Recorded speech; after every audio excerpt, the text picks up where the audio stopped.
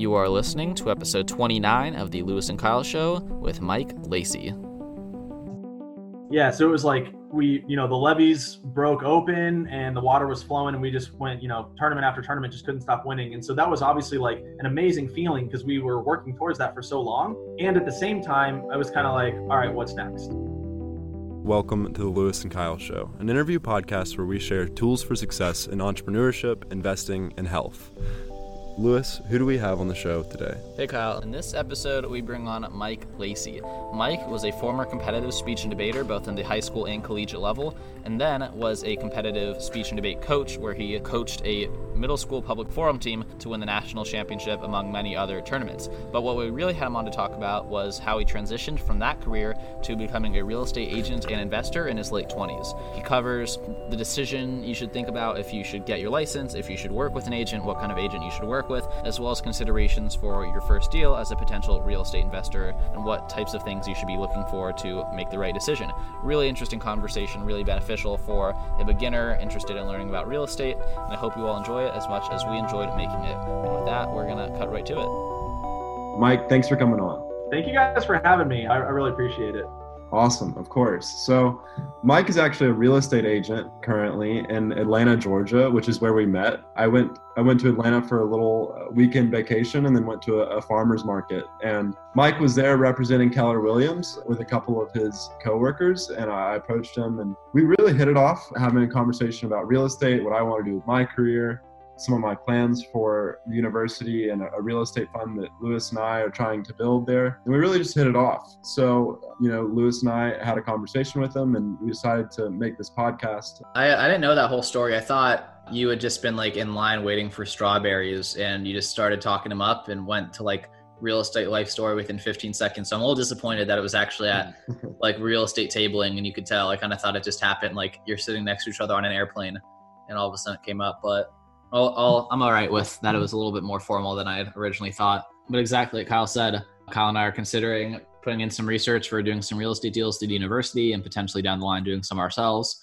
And you've recently been involved in a deal personally and helping others facilitate deals for themselves as an agent. So we figured you'd be a great person to talk about with what's involved in those things and the lessons learned and the mistakes to avoid. But before we totally dive into the real estate stuff, you and I have in common that we both did speech and debate very competitively for a long period of time. I think you've got me beat by a number of years. But could you tell us a little bit about what kind of debate you did, what your involvement was with it, and how long you were involved? Sure. So I did policy debate first at Chattahoochee High School, which is in Georgia. And then, during undergrad at UGA, I did it for 4 years there as well. And then also was a debate coach where I taught public forum, which is a slightly different style. How long did you coach after college? About 7 years. I graduated in 2012 and did it until I became a real estate agent at the end of 2019. Wow. What did you like so much about debate that made you stay involved for so long? Was it working with the students or, the competitive aspect of it? I would say first and foremost, the competitive aspect. I've always had an affinity for games. Like it was chess at a very young age, and then it was soccer, and then it was debate from then on. I've always been sort of strategically inclined, and I just think debate is like one of the best strategy games. Oh, absolutely. And it has a lot of other cool byproducts too. Like, there's a byproduct of truth finding and research and fact seeking and oratory skills. So that stuff's cool too, but it's just like a really high level game at its core. When you say you're coaching, like for me, I've never done debate. So what does that mean? Basically, you know how like, what was it? Bobby Knight throws the chair across the basketball court. It's just a lot of that. Not get all riled up. No, I'm just kidding. It's a lot of just like, teaching students about the content that you're going over. So teaching them topics, how to research, stuff like that, but also just the activity of debate. So their speaking skills, their delivery, appealing to, the judge, stuff like that.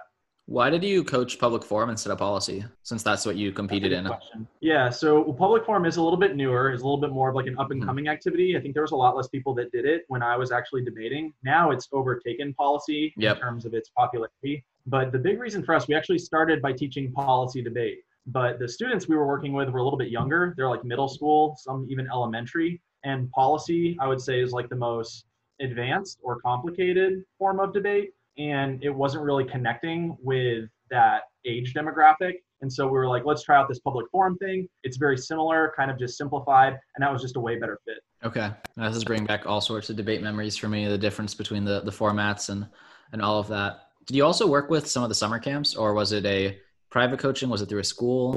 So I did RA at a few of those camps when I was like in college. This is like a summer gig. I was like a counselor basically. Yeah. But no, once I was actually working full time, we would run our own camps locally and stuff like that. Gotcha. I actually want to go back for a second to your career because I know you went to the NDT, 4 times, and then first rounded 3 of those times. Could you explain what it means to first round? Because I think a lot of people who aren't in debate don't understand the significance of 3 first round appearances. Sure. So the NDT is sort of like the pinnacle of college debate. It's like your March Madness, your end of the year national championship. Everyone wants to win it. And the way the qualification process works is it's around like, I think mid-February or early March, where there's a voting process where a district rep for, I think it's 11 or 9 or 13 different districts, they all rank teams that apply based on your resume, based on how you did at certain tournaments and stuff like that. And then the top 16 teams get what's called a first round bid. So those are like the top 16 teams in the country. They've automatically qualified. They have a guaranteed spot. It would be kind of like, getting a high seed going into March Madness. What was your philosophy and strategy as a debater? That's a tough question. Were you were you very hacky and or were you you had a few arguments that you were just unbeatable on and you always kind of went for those? What kind of style of debater were you? Oh, I'm curious. What do you mean by hacky? It's just, reading, I don't know how to contextualize this for people that aren't familiar with debate, but you come up in the 1NC and the first negative constructive speech and you read 25 different off-case positions. And it's you're about time skews and doing things that are inconvenient to leverage the different time trade-offs in debate versus, kind of always having one counterplan, one dissad politics and counterplan, just a very traditional strategy that you went really deep on, kind of like a substance versus a technicality type dynamic. And I don't know if that's a high school thing or not, a high school way of classifying it, because I've never competed at the college level. They're pretty similar. And I would say I was pretty hacky in both in that context. Okay. For me, it was whatever argument can get the job done. I wasn't tied to one particular position. I would make a whole array of arguments. And kind of going back to the strategy thing, if I forwarded an argument, the other team didn't do a good job answering it, that's the argument that I'm going to focus on. So I would say I was very flexible and very adaptable. I wasn't tied to any one, strategy or position. What was the most memorable topic? Because in policy, you get one topic for the entire year, and I'm gauging that you had about 7 or 8 seasons of policy. So which topic of your 8 years of debate stands out the most to you as the most educational or the one you had the most fun with? For me, that was probably the surveillance or the oceans, honestly. My freshman year in high school, sophomore year, it was development and exploration of the U.S. oceans or world oceans, getting my resolutions all messed up. So that's the one I remember best, and all the fun different arguments people ran, whether that was solar desalinization or ocean thermal energy conversion or all deep sea exploration. I just remember all sorts of fun conversations about those topics. But what was that for you? Yeah, I think I would say my first year in college, freshman year, we had a topic about agricultural subsidies. And I think somewhat similarly, maybe for you, some of the draw of that oceans topic is it was sort of venturing into the unknown. It's one of those things you've heard a little bit about, a little bit about it, but it just kind of opens your eyes to a whole new world diving into it. So that topic was really cool because you have this overlap of microeconomics and the business of running a farm. You have macroeconomics and how those things affect trade between different countries and where crops can be grown and stuff. You also have a whole bunch of environmental topics about how we treat the land and how our food production system works. So it was just this cool overlap of all those different things that just created a lot of different talking points or, ground for conversation. At what point do you get the inkling that maybe it might be time for a career change or something else? That's a great question. I think for the last few years of coaching, I had started to feel like I was not being challenged and not really growing as much. And in my last season coaching, so when I was coaching at this organization, we had started going to some national tournaments. At first, it was just teaching some kids locally. We weren't very competitive with it. It was just more of a business operation. But then we were okay, let's grow our program and compete more on the national stage. And so we had started doing well at tournaments, but never quite winning any of them. And then in my last season coaching, we won Georgetown, we won Harvard, we won the TOC, and then we won nationals. So it was just everything. In PF? In middle school PF, because that's what we focused on. Okay, wow. I mean, winning the TOC is a huge deal, and all those other tournaments. Yeah, so it was we, the levees broke open and the water was flowing and we just went, tournament after tournament, just couldn't stop winning. And so that was obviously an amazing feeling because we were working towards that for so long. And at the same time, I was kind of like, all right, what's next? So I think that's when I was really ready for a new challenge and to almost like hit the reset button and start over on something new.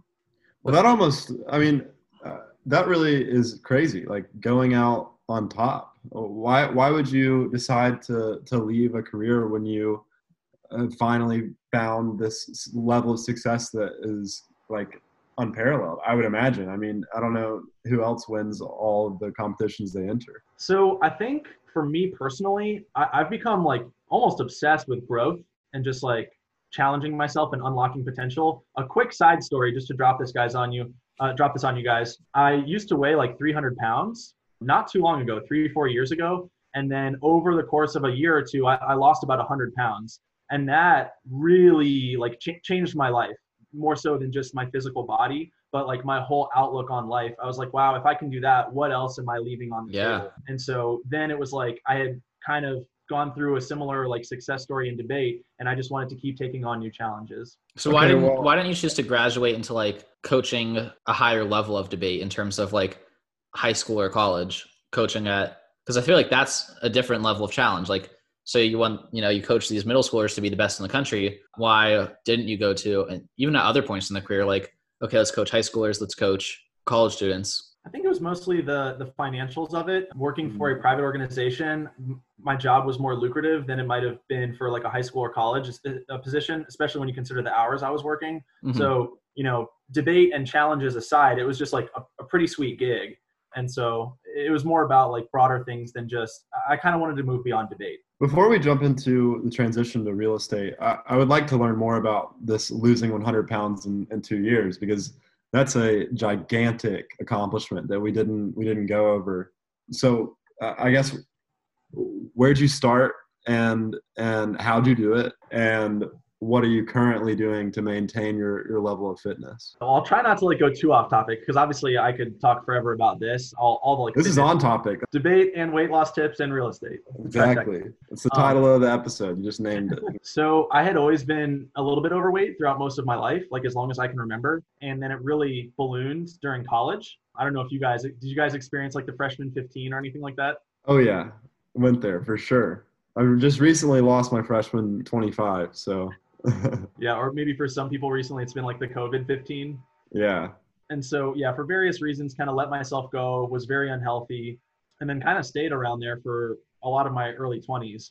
At some point, again, like it's hard to pinpoint exactly when things started to turn around. I had like tried to lose weight here and there, but never taken it super seriously. But at some point, it all just sort of came together. So some of the things that went into it, number one, as far as my diet goes, I was just tracking my calories. Like that was it. I didn't worry about like protein, fat. I didn't say like, oh, I'm never allowed to have donuts or anything like that. I just said, okay, you have a budget of 1,600 calories per day, go. And as I stuck to that, that was like huge. If you're trying to lose weight and there's one thing that you do, just track your calories. Some other things that helped were I cut out all liquid calories and only drink water.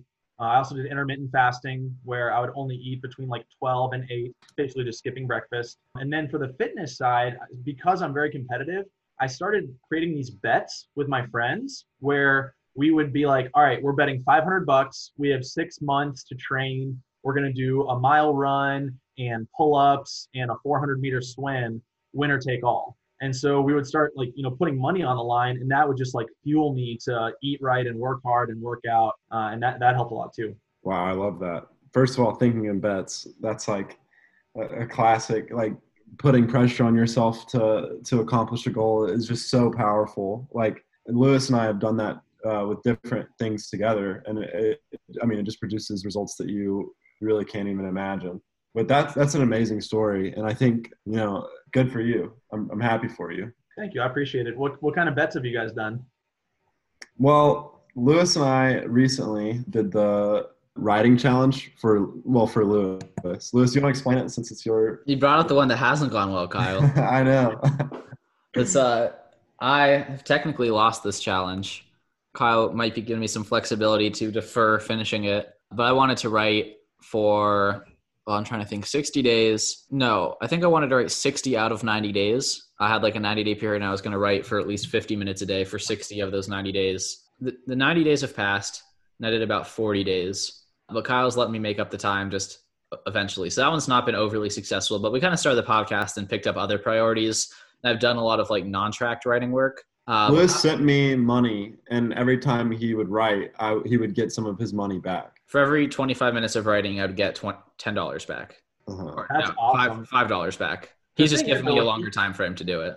Like you say, it's not that much of a success, but do you think if you hadn't created that system that you would have spent 40 days writing for almost an hour each of those days? I definitely have done more writing because of that challenge than I would have otherwise done, for sure. Exactly. That's awesome. And we've done one with me where I had to wake up early just because waking up at 10 a.m. is like my favorite thing to do. So I, if I don't wake up by 7, I send Lewis $10 and stuff like that, just for a short period. We do that like often on a single day basis where it's like tomorrow, if I'm not up by this and like have all this done by 8, 25, 30, $50. We do that one semi-consistently. Mm-hmm. But one challenge we've both done right now is the 75 hard. We got like 8. Have you heard of that challenge? I have not. 75 hard. Oh, Kyle, we've pitched this on every podcast, I think. And in 3 episodes, our podcast is going to be about finishing it because we're going to finish it by that point. It's a 75-day fitness mental toughness challenge where you do 6 things every day.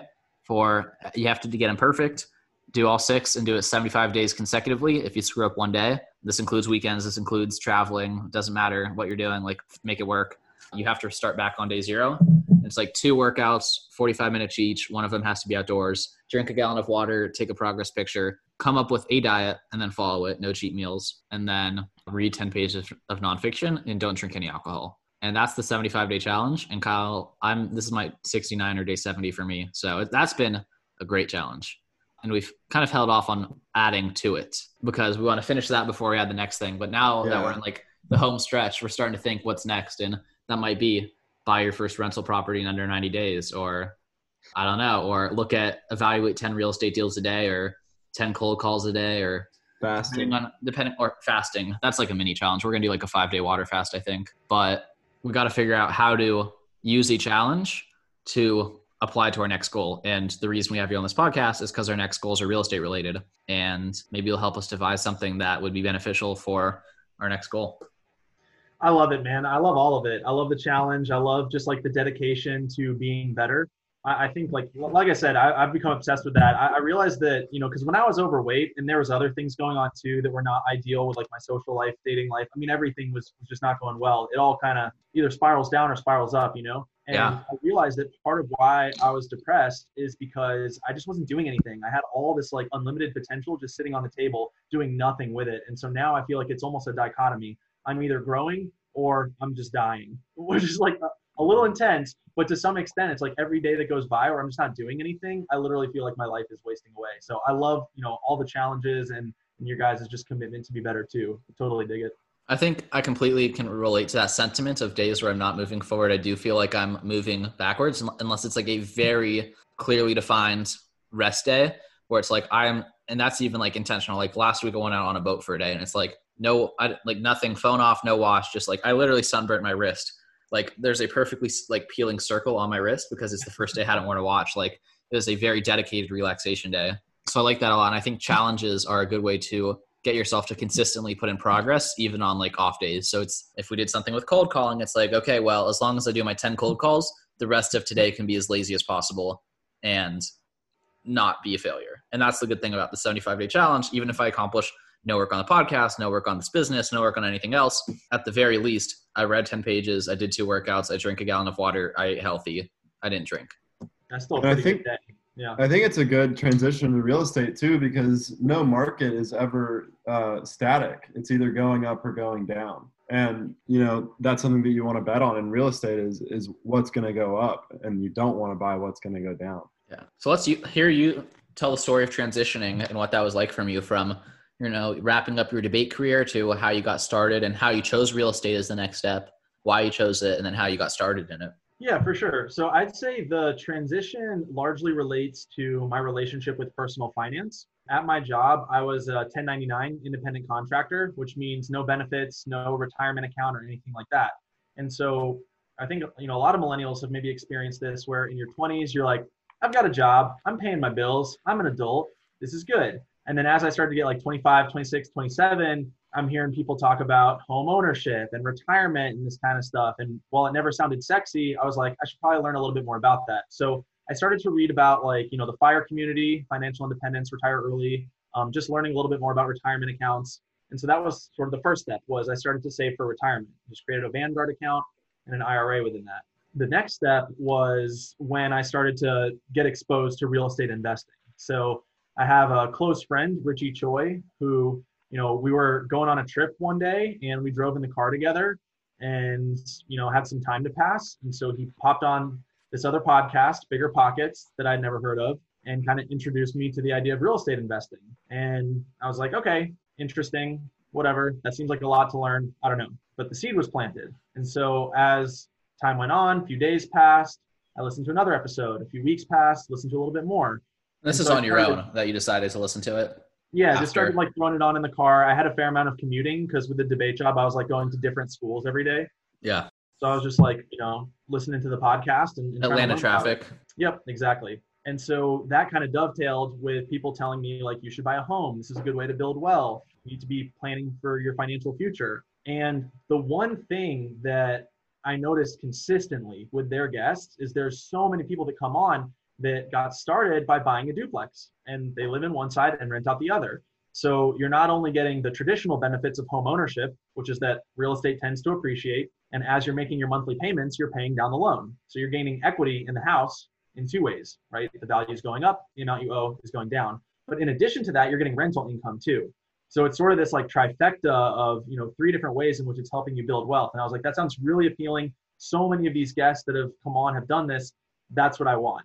And so I kind of simultaneously decided I want to get involved in real estate investing, and I also want to become a homeowner. And so the duplex was kind of like the perfect marriage of that. Well, there's more to that, right? I mean, you also started transitioning jobs, right? Yeah. So this is all 2019. So like, early 2019 is when we had that really successful debate season. I'm winning all these tournaments. In the summer, I buy this house. I feel like things are really coming along. Some other issues kind of came up with the job that aren't really worth going into. And I was like, all right, I want to do this real estate thing full time. I'm not really interested in like syndicating or wholesaling, which are ways to invest in real estate without putting up a lot of your own capital. And I didn't necessarily have that much capital beyond buying a duplex. So I was like, I want to do this full time, but it's kind of hard to invest the way I want to. So what if I became an agent? There's a lot of synergy there. I'm going to make, connections that's going to help with both jobs. I'm going to learn more about real estate. I'm going to be able to save commissions on my own deals. I want to go all in on real estate. And so in the fall of 2019 is when I started going to school to get my license and then made the full transition at the end of 2019. And you're with Keller Williams, right? So how did you make that decision? Yeah. So starting out as an agent, there's like a couple things you got to decide. One is like which brokerage you want to work with. And another is whether you want to join a team or be an individual agent. And long story short, I ended up getting connected with, so let me back up a sec. The reason I went with Keller Williams is because they have the best training. When you're a new agent, like it's tough. The course that you take and the test that you pass to become an agent has nothing to do with the business aspects of being an agent. It's like you study all the law stuff and all the rules and regulations you can't break, and then you have a license with no knowledge of how to market yourself, how to find clients. They don't even tell you how to fill out like basic real estate contracts. And so I was like, I need training. I don't care about commission splits. Like I know that there's going to be a ramp up period with this new career. I'm okay with that. I just want to go to the place that's going to give me the best training. So that's how I chose Keller Williams. I also chose to join this team called the Ben Kinney team because they are more geared towards investors and building wealth.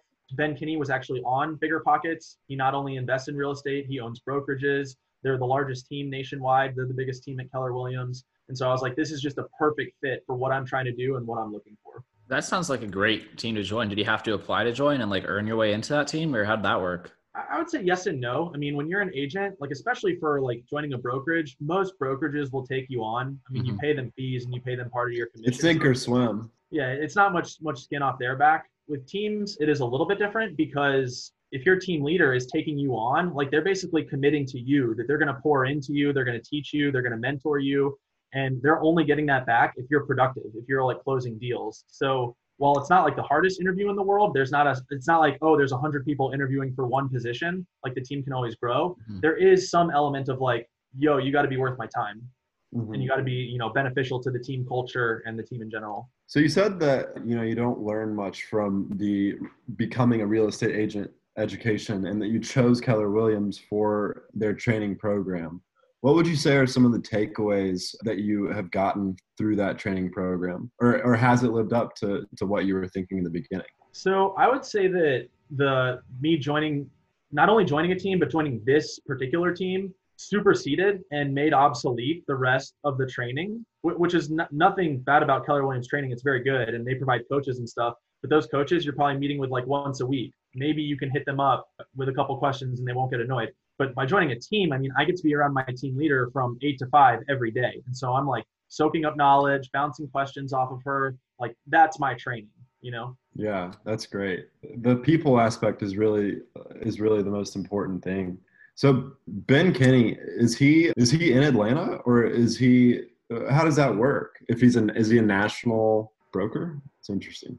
It's a great question because his structure is pretty unique. So teams are kind of like an emerging trend within real estate. It's a great way to get started as a new agent, and it also provides leverage for the really high performing agents because they can like bring you on and involve you in their deals, but in a way that saves them time. So they get to kind of grow their operation. But most teams are housed within one particular brokerage. Okay. Ben Kinney is in Bellingham, Washington, like about as far away from Atlanta as you could get outside of like Alaska, although he does have a branch in Alaska too. So he got started out in Bellingham and has now expanded to have teams branches of his team in over 50 brokerages. So interesting. So Keller Williams Ben Kinney operates in over 50 different markets. Yeah, and actually just as of recently, they are brokerage agnostic, meaning that there are branches of Ben Kinney that are not necessarily with Keller Williams. So I believe, and I could be wrong, I believe this is the only team that transcends the boundary of the brokerage. Almost all of them are Keller Williams, but there's a few that aren't. Wow, interesting. Okay, well, let's back up just a little bit, back to your real estate deal that you've done. For our listeners, can you just go over some of the things, like the considerations that you have to, or the prerequisites that you have to have met in order to do a deal like that? Yeah, and you mean just in terms of like being able to get a mortgage and that kind of stuff? Yeah, exactly. Sure. So it is going to vary like by lenders.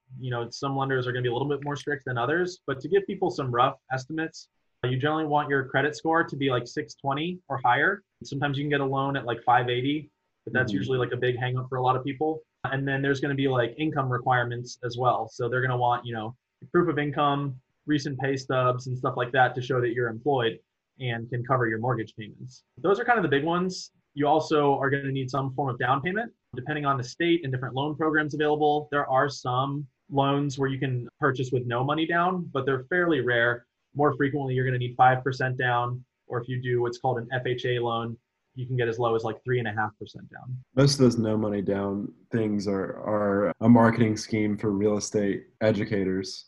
They can be sometimes. There actually is a really good program in Georgia called the Georgia Dream, where it's basically government subsidized. So it's a way to help first-time home buyers and people that like have good credit and are pretty, financially savvy. They just don't necessarily have the money for a down payment.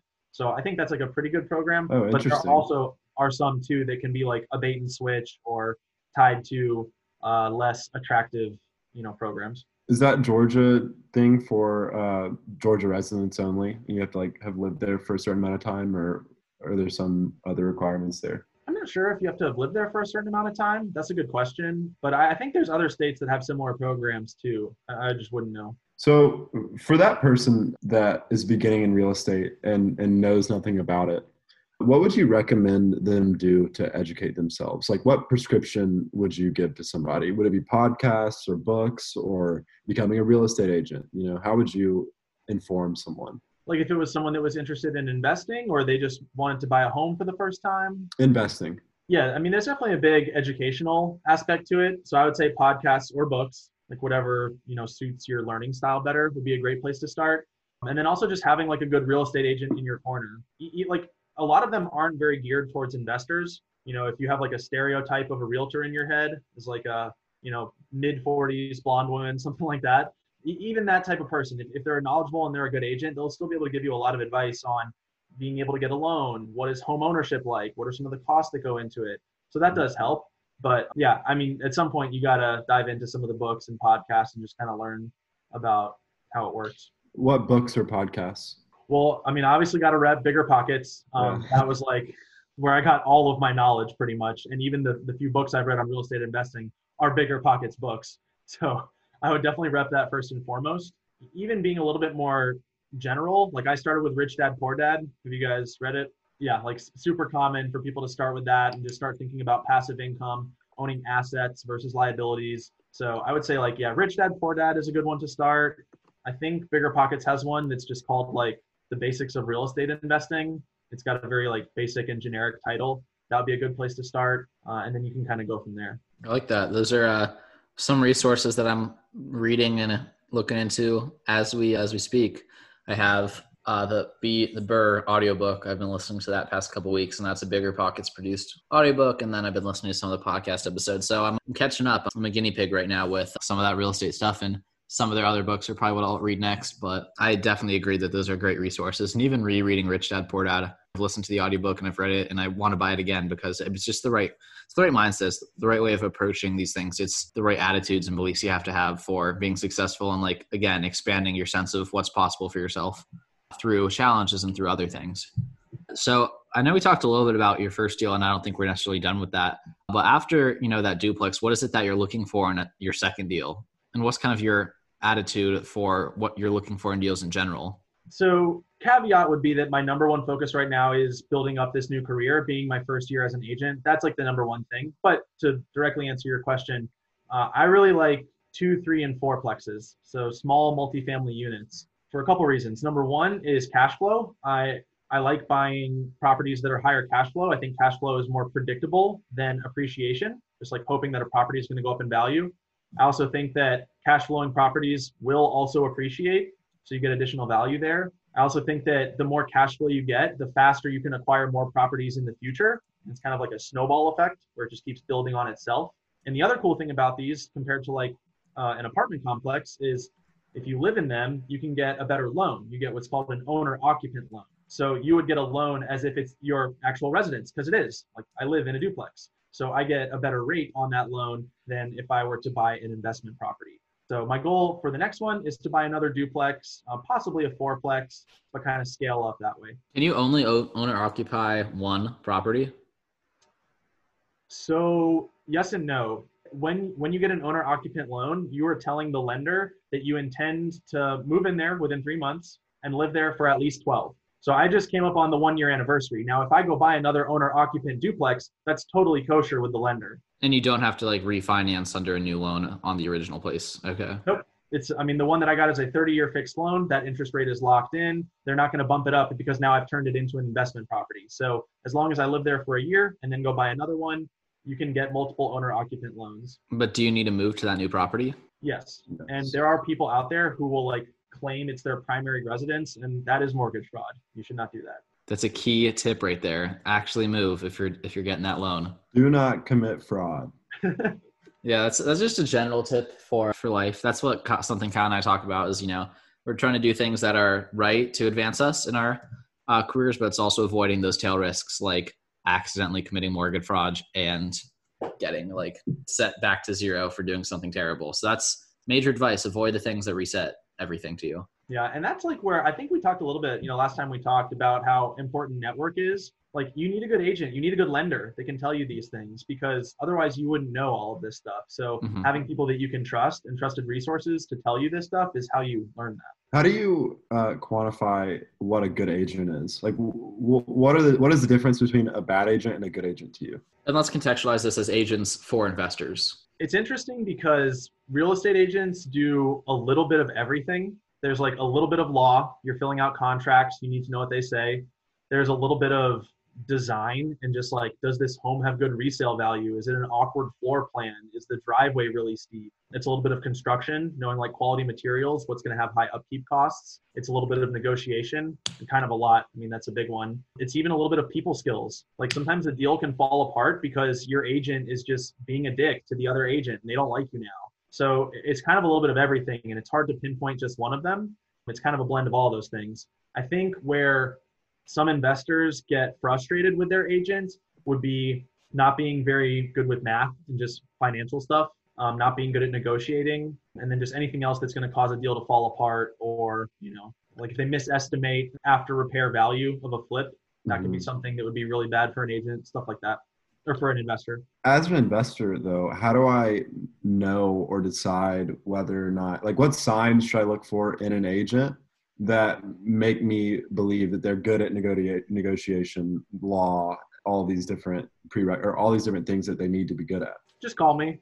Just give me a call. Be like, hey, talk to this guy, see if they're a good agent. I'll hook you up. We have agents all over the country. I'm half joking. Feel free to do that. But to actually make it scalable, I would say go with your gut. Have a conversation with them. Like, just feel them out. Ask them some basic questions. Tell them what you're thinking, and just kind of see how they feel. You can ask about their experience. You can ask, do they own investment properties? Like a lot of that's a huge question. That's like a top question. Yeah, it's just like, are they buying what they're selling? Are they buying their own product? Because if you're an agent and you're successful and you're making good money, I don't know why you wouldn't be parking at least some of that into real estate investments. Unless they're just living lavishly and spending every dollar they make. I agree with you. Yeah. And that would be one of the signs that they might not be the right fit for you. No, it might be a good friend to party with though, but that's true. But maybe at that party, there'd be a real estate agent that's more conservative. So I have a question about, becoming an agent. And, you said earlier in this conversation that, since you're looking for a new way to make money is outside of the debate job, and you also wanted to learn about real estate. So you chose to become an agent to be, a way to learn the business, but also as a way to make money to funnel into the business. But what advantages and disadvantages, or under what circumstances would you recommend or recommend against becoming an agent if your goal is to get involved within real estate? Like, what benefits does that bring you as an investor, also being an agent? That's a great question. I don't think it's necessary at any point. I think there's a lot of people that have been really successful investing in real estate without becoming an agent. My friend Richie that I talked about, he's a good example because he's a computer programmer. And I know a lot of people in the fire community are programmers. They're like very high salary, very smart. And a lot of them invest in stocks, but he's just taking a similar approach, but investing in real estate. And so he's good with systems. He's good with numbers. He's been able to figure it out pretty easily of, how to be successful as an investor and as a landlord. So I don't think it's necessary at any point. I would recommend doing it if you want to be a full-time agent. Like, I don't think doing it part-time is really worth it. It's a lot of time commitment and investment to learn how to be a good agent. And so if you're not going to do it full-time, I wouldn't do it at all. I actually have a family friend who their dad, he's like a jack of all trades, super successful, like amazing dude. And he just went ahead and got his license for fun. And he goes to sell his house, and lo and behold, it sits on the market for 6 months and doesn't sell because he doesn't know how to take professional photos. He doesn't know how to price it accurately. He just doesn't exactly know what he's doing. So I don't think it's worth it to do part-time or just to like save on commissions for the deals that you're doing. Maybe if you're flipping and you're buying and selling like, 10 plus transactions a year, then maybe it's worth it. But if you're doing rentals, if you're, doing anything else, I generally wouldn't recommend it. I think that's a good way to characterize it. Because for someone like me, who, might try to make the majority of my money doing something in the computer space and then being able to funnel that as a real estate investor, it's not necessary to do that extra schooling, do those extra certifications when if you can just build a working relationship with someone who's good at real estate, you're not really bringing yourself, you're not helping anyone by adding another thing to your skill set and trying to learn. Yeah, I'll add one thing to that to really hammer the point home because a lot of people don't realize this. When you buy a house, you do not pay your agent. The seller pays the agent's commission. So if you're an investor buying rental properties and you use an agent, that is not costing you a dime. And so there's almost no reason not to just use an agent. They're going to be way more knowledgeable than you for the things you need them for, and it's not costing you anything. Now, that's why I said with flipping, if you're selling a lot, sellers pay the commission. So that's where it might cost you a little bit more. But if you're buying rental properties, just find a good agent and there's very little downside. Yeah. So I have a follow-up question to that, since it seems like the conclusion for someone in my position would not be to become an agent. What can a client do to be more helpful to their agent, to have a better relationship and not be like annoying and a headache, but also like you'd want to send, like if you'd want to send me good deals because I'm a good client, what kind of behaviors do I have? Awesome question. And I appreciate that you're even thinking that way because most people don't. Okay. That's a good step. And so we have to deal with those people. No, the number one thing is loyalty. Real estate agents don't get paid until a deal closes. So I can sit there and give you free advice. I can help you find properties. I can drive you around. I can show you properties. I could even submit an offer. I could do all this stuff for you. And then all of a sudden at the last second, if you're like, oh yeah, I forgot to tell you, my brother-in-law is an agent, I'm going to make sure he gets paid on this deal.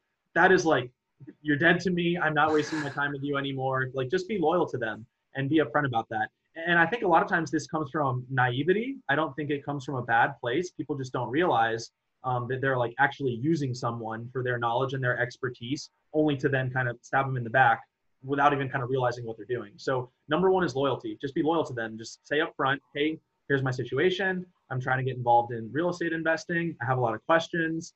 I understand that if you answer these questions, you're like taking, your time, and I really appreciate that. And I want you to know that I'm going to be loyal and I'll use you on my transactions going forward. So that's by far and away the biggest thing. One secondary thing I would say is do what you say you're going to do. Like you mentioned, wanting an agent to bring you deals. Most agents, or at least for me and some of the other ones I work with, we have a lot of investors. So if we have a deal, we're not going to have a tough time selling that. If I bring you a deal and you're wishy-washy, you hem and haw, you tell me you want this and I bring it to you, but then you don't actually put an offer on it, I'm not going to spend that much more time trying to bring you more deals when there's other people I could go to that I know are going to actually get to the finish line. That makes a lot of sense.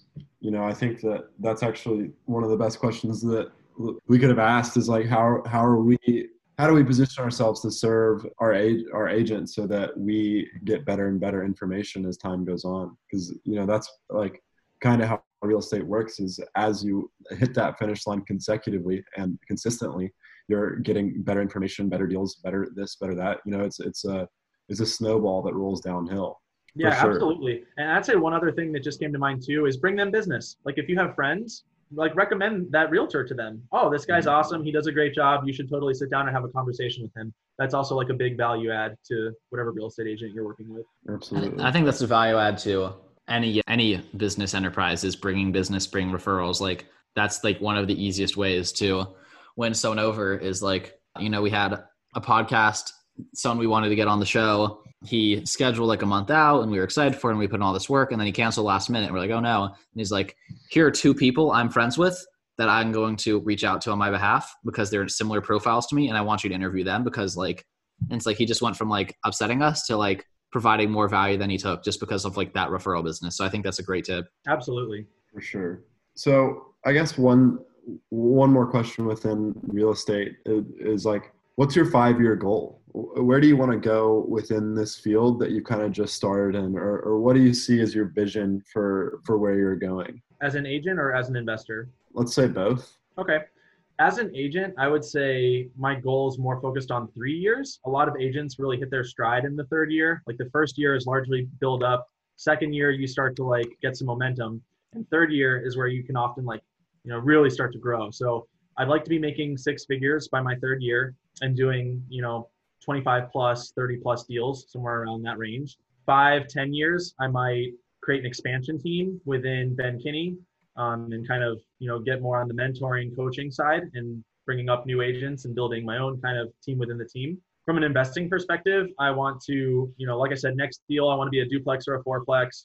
After that, another fourplex. After that, another fourplex. And tied to that is my first big financial goal is to create enough passive income from rental properties to cover my expenses so that I can retire if I want to, although more likely just grow my net worth. Yeah, because then once you reach that point, your next goal becomes increasing the comfort of that retirement, survival versus like comfortable survival. I have one more question on real estate here that you kind of reminded me of just with something you said there. What do you have to say about, if someone doesn't have the capital to take on like a big down payment and they want to get started in real estate with little capital, but they have like a partnership. So what do you think about like how joint ventures kind of work as an investor, like going halvesies on a property, especially if you're not going to live there with a family member or a friend? So like if Kyle and I wanted to do something, but neither of us had enough money individually, but combined we did. Do you think that's a good idea, or if you trust the partner, obviously, or do you think it's a better idea to just wait until you personally have it and then you can buy it and do what you want? Trust is huge. I have heard horror stories of like embezzlement and, people stealing money. So that's huge. I'm going to borrow one from Bigger Pockets here and say that only partner with someone if you're bringing different things to the table. So for example, if you have someone who has a bunch of money, but is super busy and needs a place to invest it, and you're someone who can go find a deal and be a landlord and like do the actually manage the asset, that's a good match because you have money and you have someone that can do the work to invest it. As much as I hate to say it, and I don't know that much about like you and Kyle, but you guys probably wouldn't be the best partnership because you're bringing similar things to the table. Like you guys are young, you're hungry. This is something Richie and I talk about because like we're good friends, we're doing this together. And so we're like, oh, that would be awesome to partner. Like, wouldn't that be fun? But I don't know that we necessarily bring unique things to the table that make sense for us to partner. So as of now, we've just kind of done our own thing, but we're always like bouncing ideas off each other and like consulting with each other and going through the journey together. And you share deals between each other. And yeah, the first time Lewis and I ever like had a meal together, just the two of us, I told him that I never wanted to do business with him. And then, you know, a year later, we partnered on a lot of different things. So I definitely hear where you're coming from for sure. I'm just going to go have to learn something different, and so are you, so we can change his mind. Or not change his mind, but meet the framework. I will say that the difference between Kyle and I is that Kyle knows a lot about real estate and I don't. So that's value for sure on his side. I don't know what I bring to the table. We'll figure that out. Yeah, I think the triangle that they often talk about is time, money, and effort. No, what is it?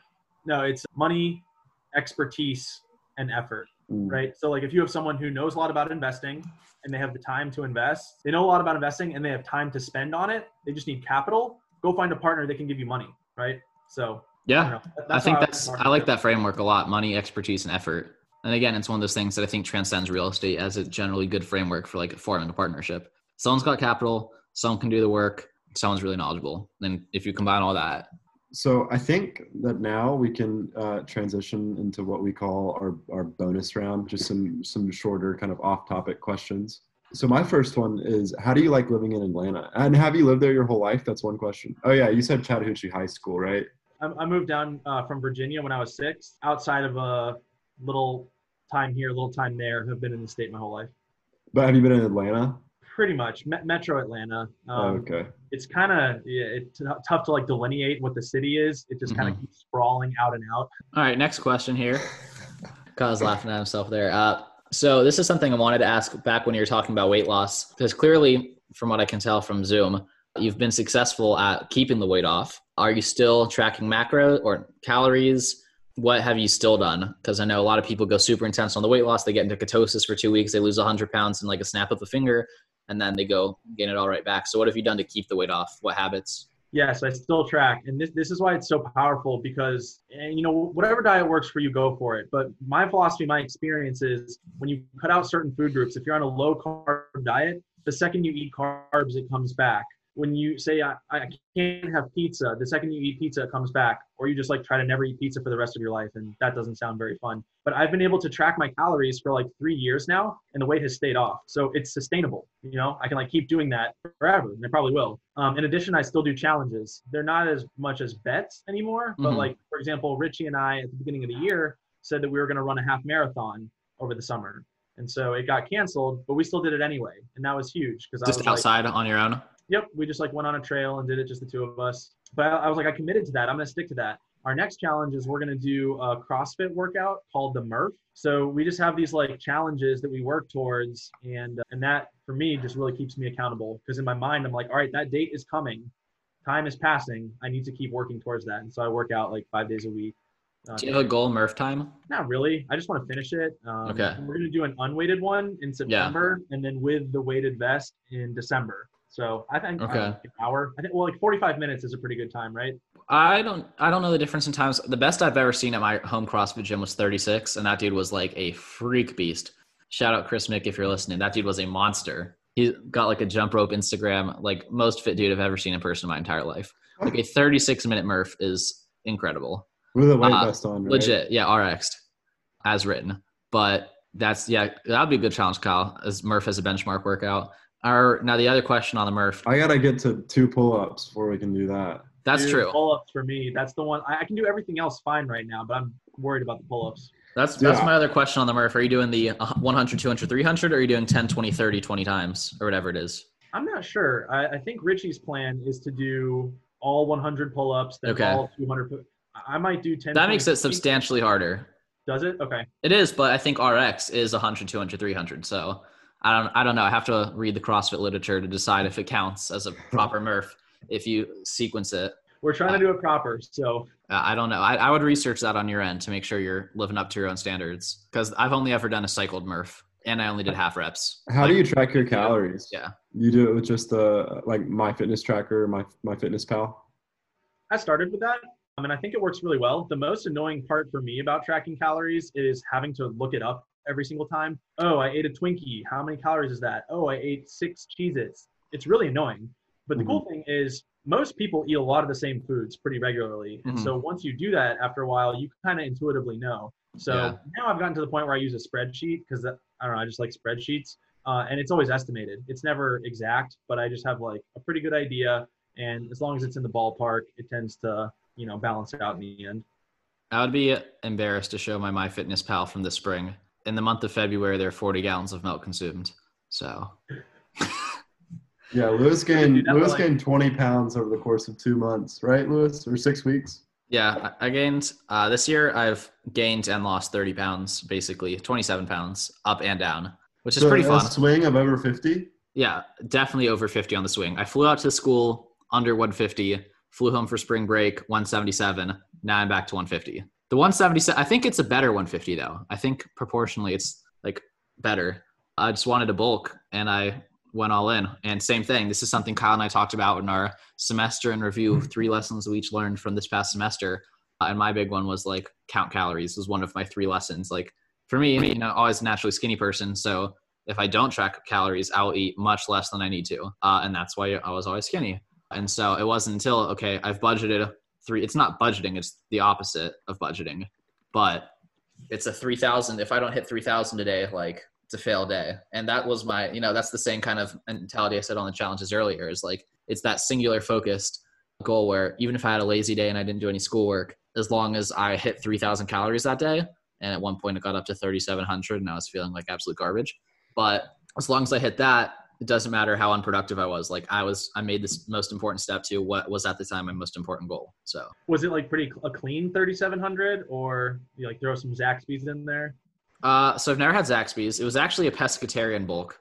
So wow. That's like a lot of volume to eat that much. It was, but that's where the milk came in. It was his full-time job. That's where the milk came in. Kyle and I would get dinner with like a dinner group, and we showed up to the first one. I got like a cheese pizza. I ate the whole thing. We were like 15 minutes in the conversation, like, be right back. And I got another cheese pizza and ate the whole thing. And these guys, this is like the first time we got dinner with this group. And I'm really a king of first impressions is what I'm trying to say. I mean, that's pretty dope. But yeah, it was clean. Besides the 10 cups of milk every day, it was clean. I'm running the numbers back now in my head. Did you say you had 40 gallons of milk in a month? No. Like I said that, it was 2 months. Okay. I was going to be like, that's more than one a day. And I feel like it was not more than one a day. It was like 3/4 of one a day. I had a running tally on my whiteboard every gallon. I was like, check. Yeah, Lewis has notoriously low standards. Yeah. I made yesterday like a pound of beef liver in one sitting, just like cooked horribly. I mean, that's one of my most impressive feats today, honestly, is like in terms of food I was able to house without like, I've transcended taste. That's my goal. I've moved beyond it. Transcended taste. Well, then you just eat like chicken breast, broccoli, and white rice, right? That's too easy. We got one that last would work question too well. for That would you, work too well. One last question here.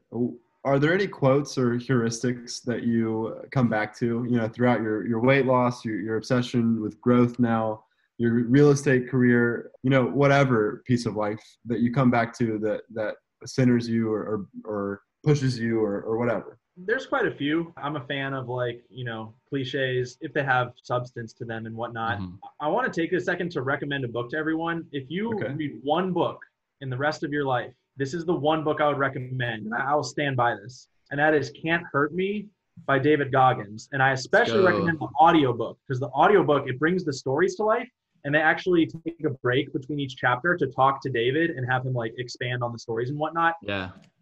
It is so inspirational, motivational, educational. It's so good. And there's a lot of concepts that come out of that are so valuable. And if I can point to one that comes up all the time, especially when I'm working out, is the 40% rule. And so the 40% rule for him is when your brain starts telling you that it's time to quit, you're at about 40% of your capacity. And so everyone hits that moment in a workout where you're like, I'm tired. This has ceased being fun. I don't really want to do this anymore. you're only just starting to hit the wall, and you can push so much past that.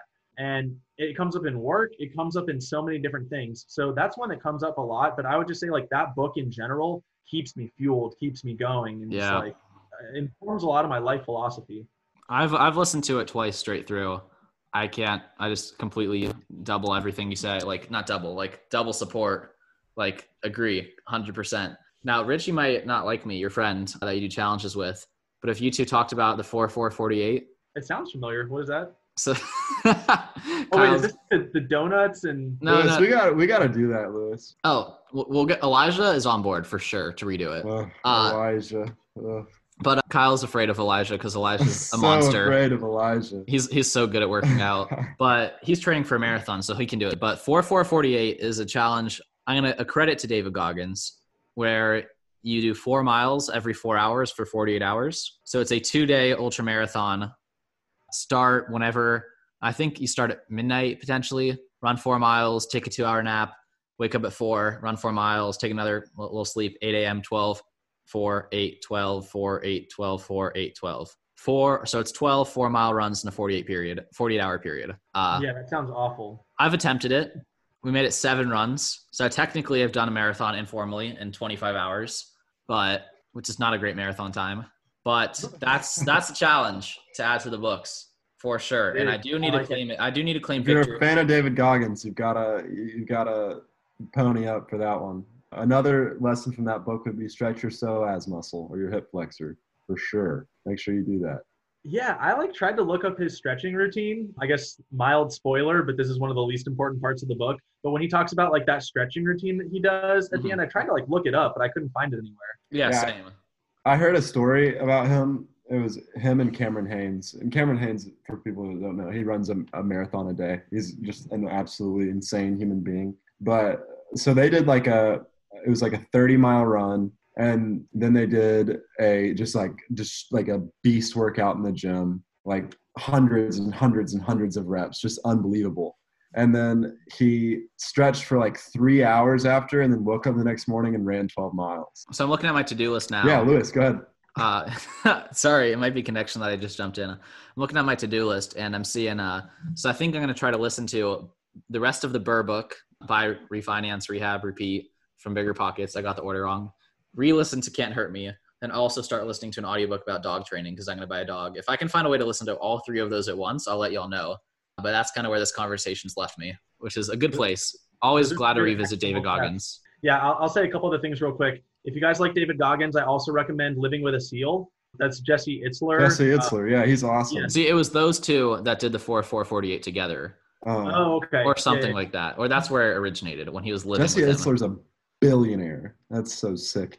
Yeah, I will say like that book, I empathize with David because it kind of paints him as like a little bit crazy. It's way more comedic, like it's really funny, but still found it interesting, especially if you listen to Can't Hurt Me first. Have you heard of Living with a Monk? I heard of that, but I have not read or listened to it yet. Okay. And the one other thing I was going to say is like I recommend taking your dog to obedience classes. I don't know, that worked really well for me, but just having like just like Petco or PetSmart, Petco, yeah. Okay. Not do the DIY. So you do that, and then they also teach you what to do? Honestly, it's more training you than training your dog, because they'll be like, all right, this is what you need to do when your dog is doing this. Okay. I'm down. I'm buying a dog, and he's my protege. Add it to your to-do list, Liz. Oh, dog is on there in all caps, which is a very not like next action based to do. It's the word dog. That's kind of a bigger project than you don't really knock that off as a task. But yeah, it's very, very high ROI on life enjoyment with the dog. That's what I'm saying. So when y'all see the podcast in a few weeks where Kyle and I bring on a pro dog trainer to ask him the ins and outs of dog training, you'll know where the seed was born. Exactly. The reasons for the podcast. Caesar? Daniel Caesar or Chaser? It's Caesar something. He's a dog whisperer. But anyways, Mike, very much appreciate you coming on. You're crushing it. You're going to crush it. Keep being obsessed with growth. Never go backwards. Keep going up. We believe in you. Thank you for coming on this podcast and talking to us about real estate and your debate career, your life, losing all that weight. We appreciate it, and have a great day. Of course, I appreciate it, guys. Thank you for the opportunity. I really enjoy it. I love, every conversation we've had so far has been a ton of fun. Love talking about real estate. And I think you guys are totally crushing it too. Like, I don't know why I wasn't doing this stuff when I was 20. Like, what else you got going on? I love that you guys are educating yourselves, have a podcast, trying to create this fund at the university to do real estate investing. I'm all about it. And I can't wait to see where it goes. I'm excited for you guys. Thank you so much. And that wraps up our interview with Mike Lacy. It was really interesting to hear about his transition from debate to real estate, how he got his first deal together, how he learned about real estate through podcasts, how his friend influenced him in such a positive way. Lewis, what do you think? Yeah, I completely agree. I really enjoyed talking to him, and he seemed very similar to us in a lot of ways, the way he thinks about always challenging himself and always putting a way to put skin in the game on his personal development goals. Just overall, good guy to know, and I'm glad we were able to make friends with him through doing this podcast. I hope you all enjoyed listening to it. If you did, please leave a rating or review on iTunes. Make sure you subscribe to the show. Leave a comment on social media, Twitter, Instagram, Facebook. We're on all those platforms. And we'll be back in about a week with the next episode. Thank you all so much for listening.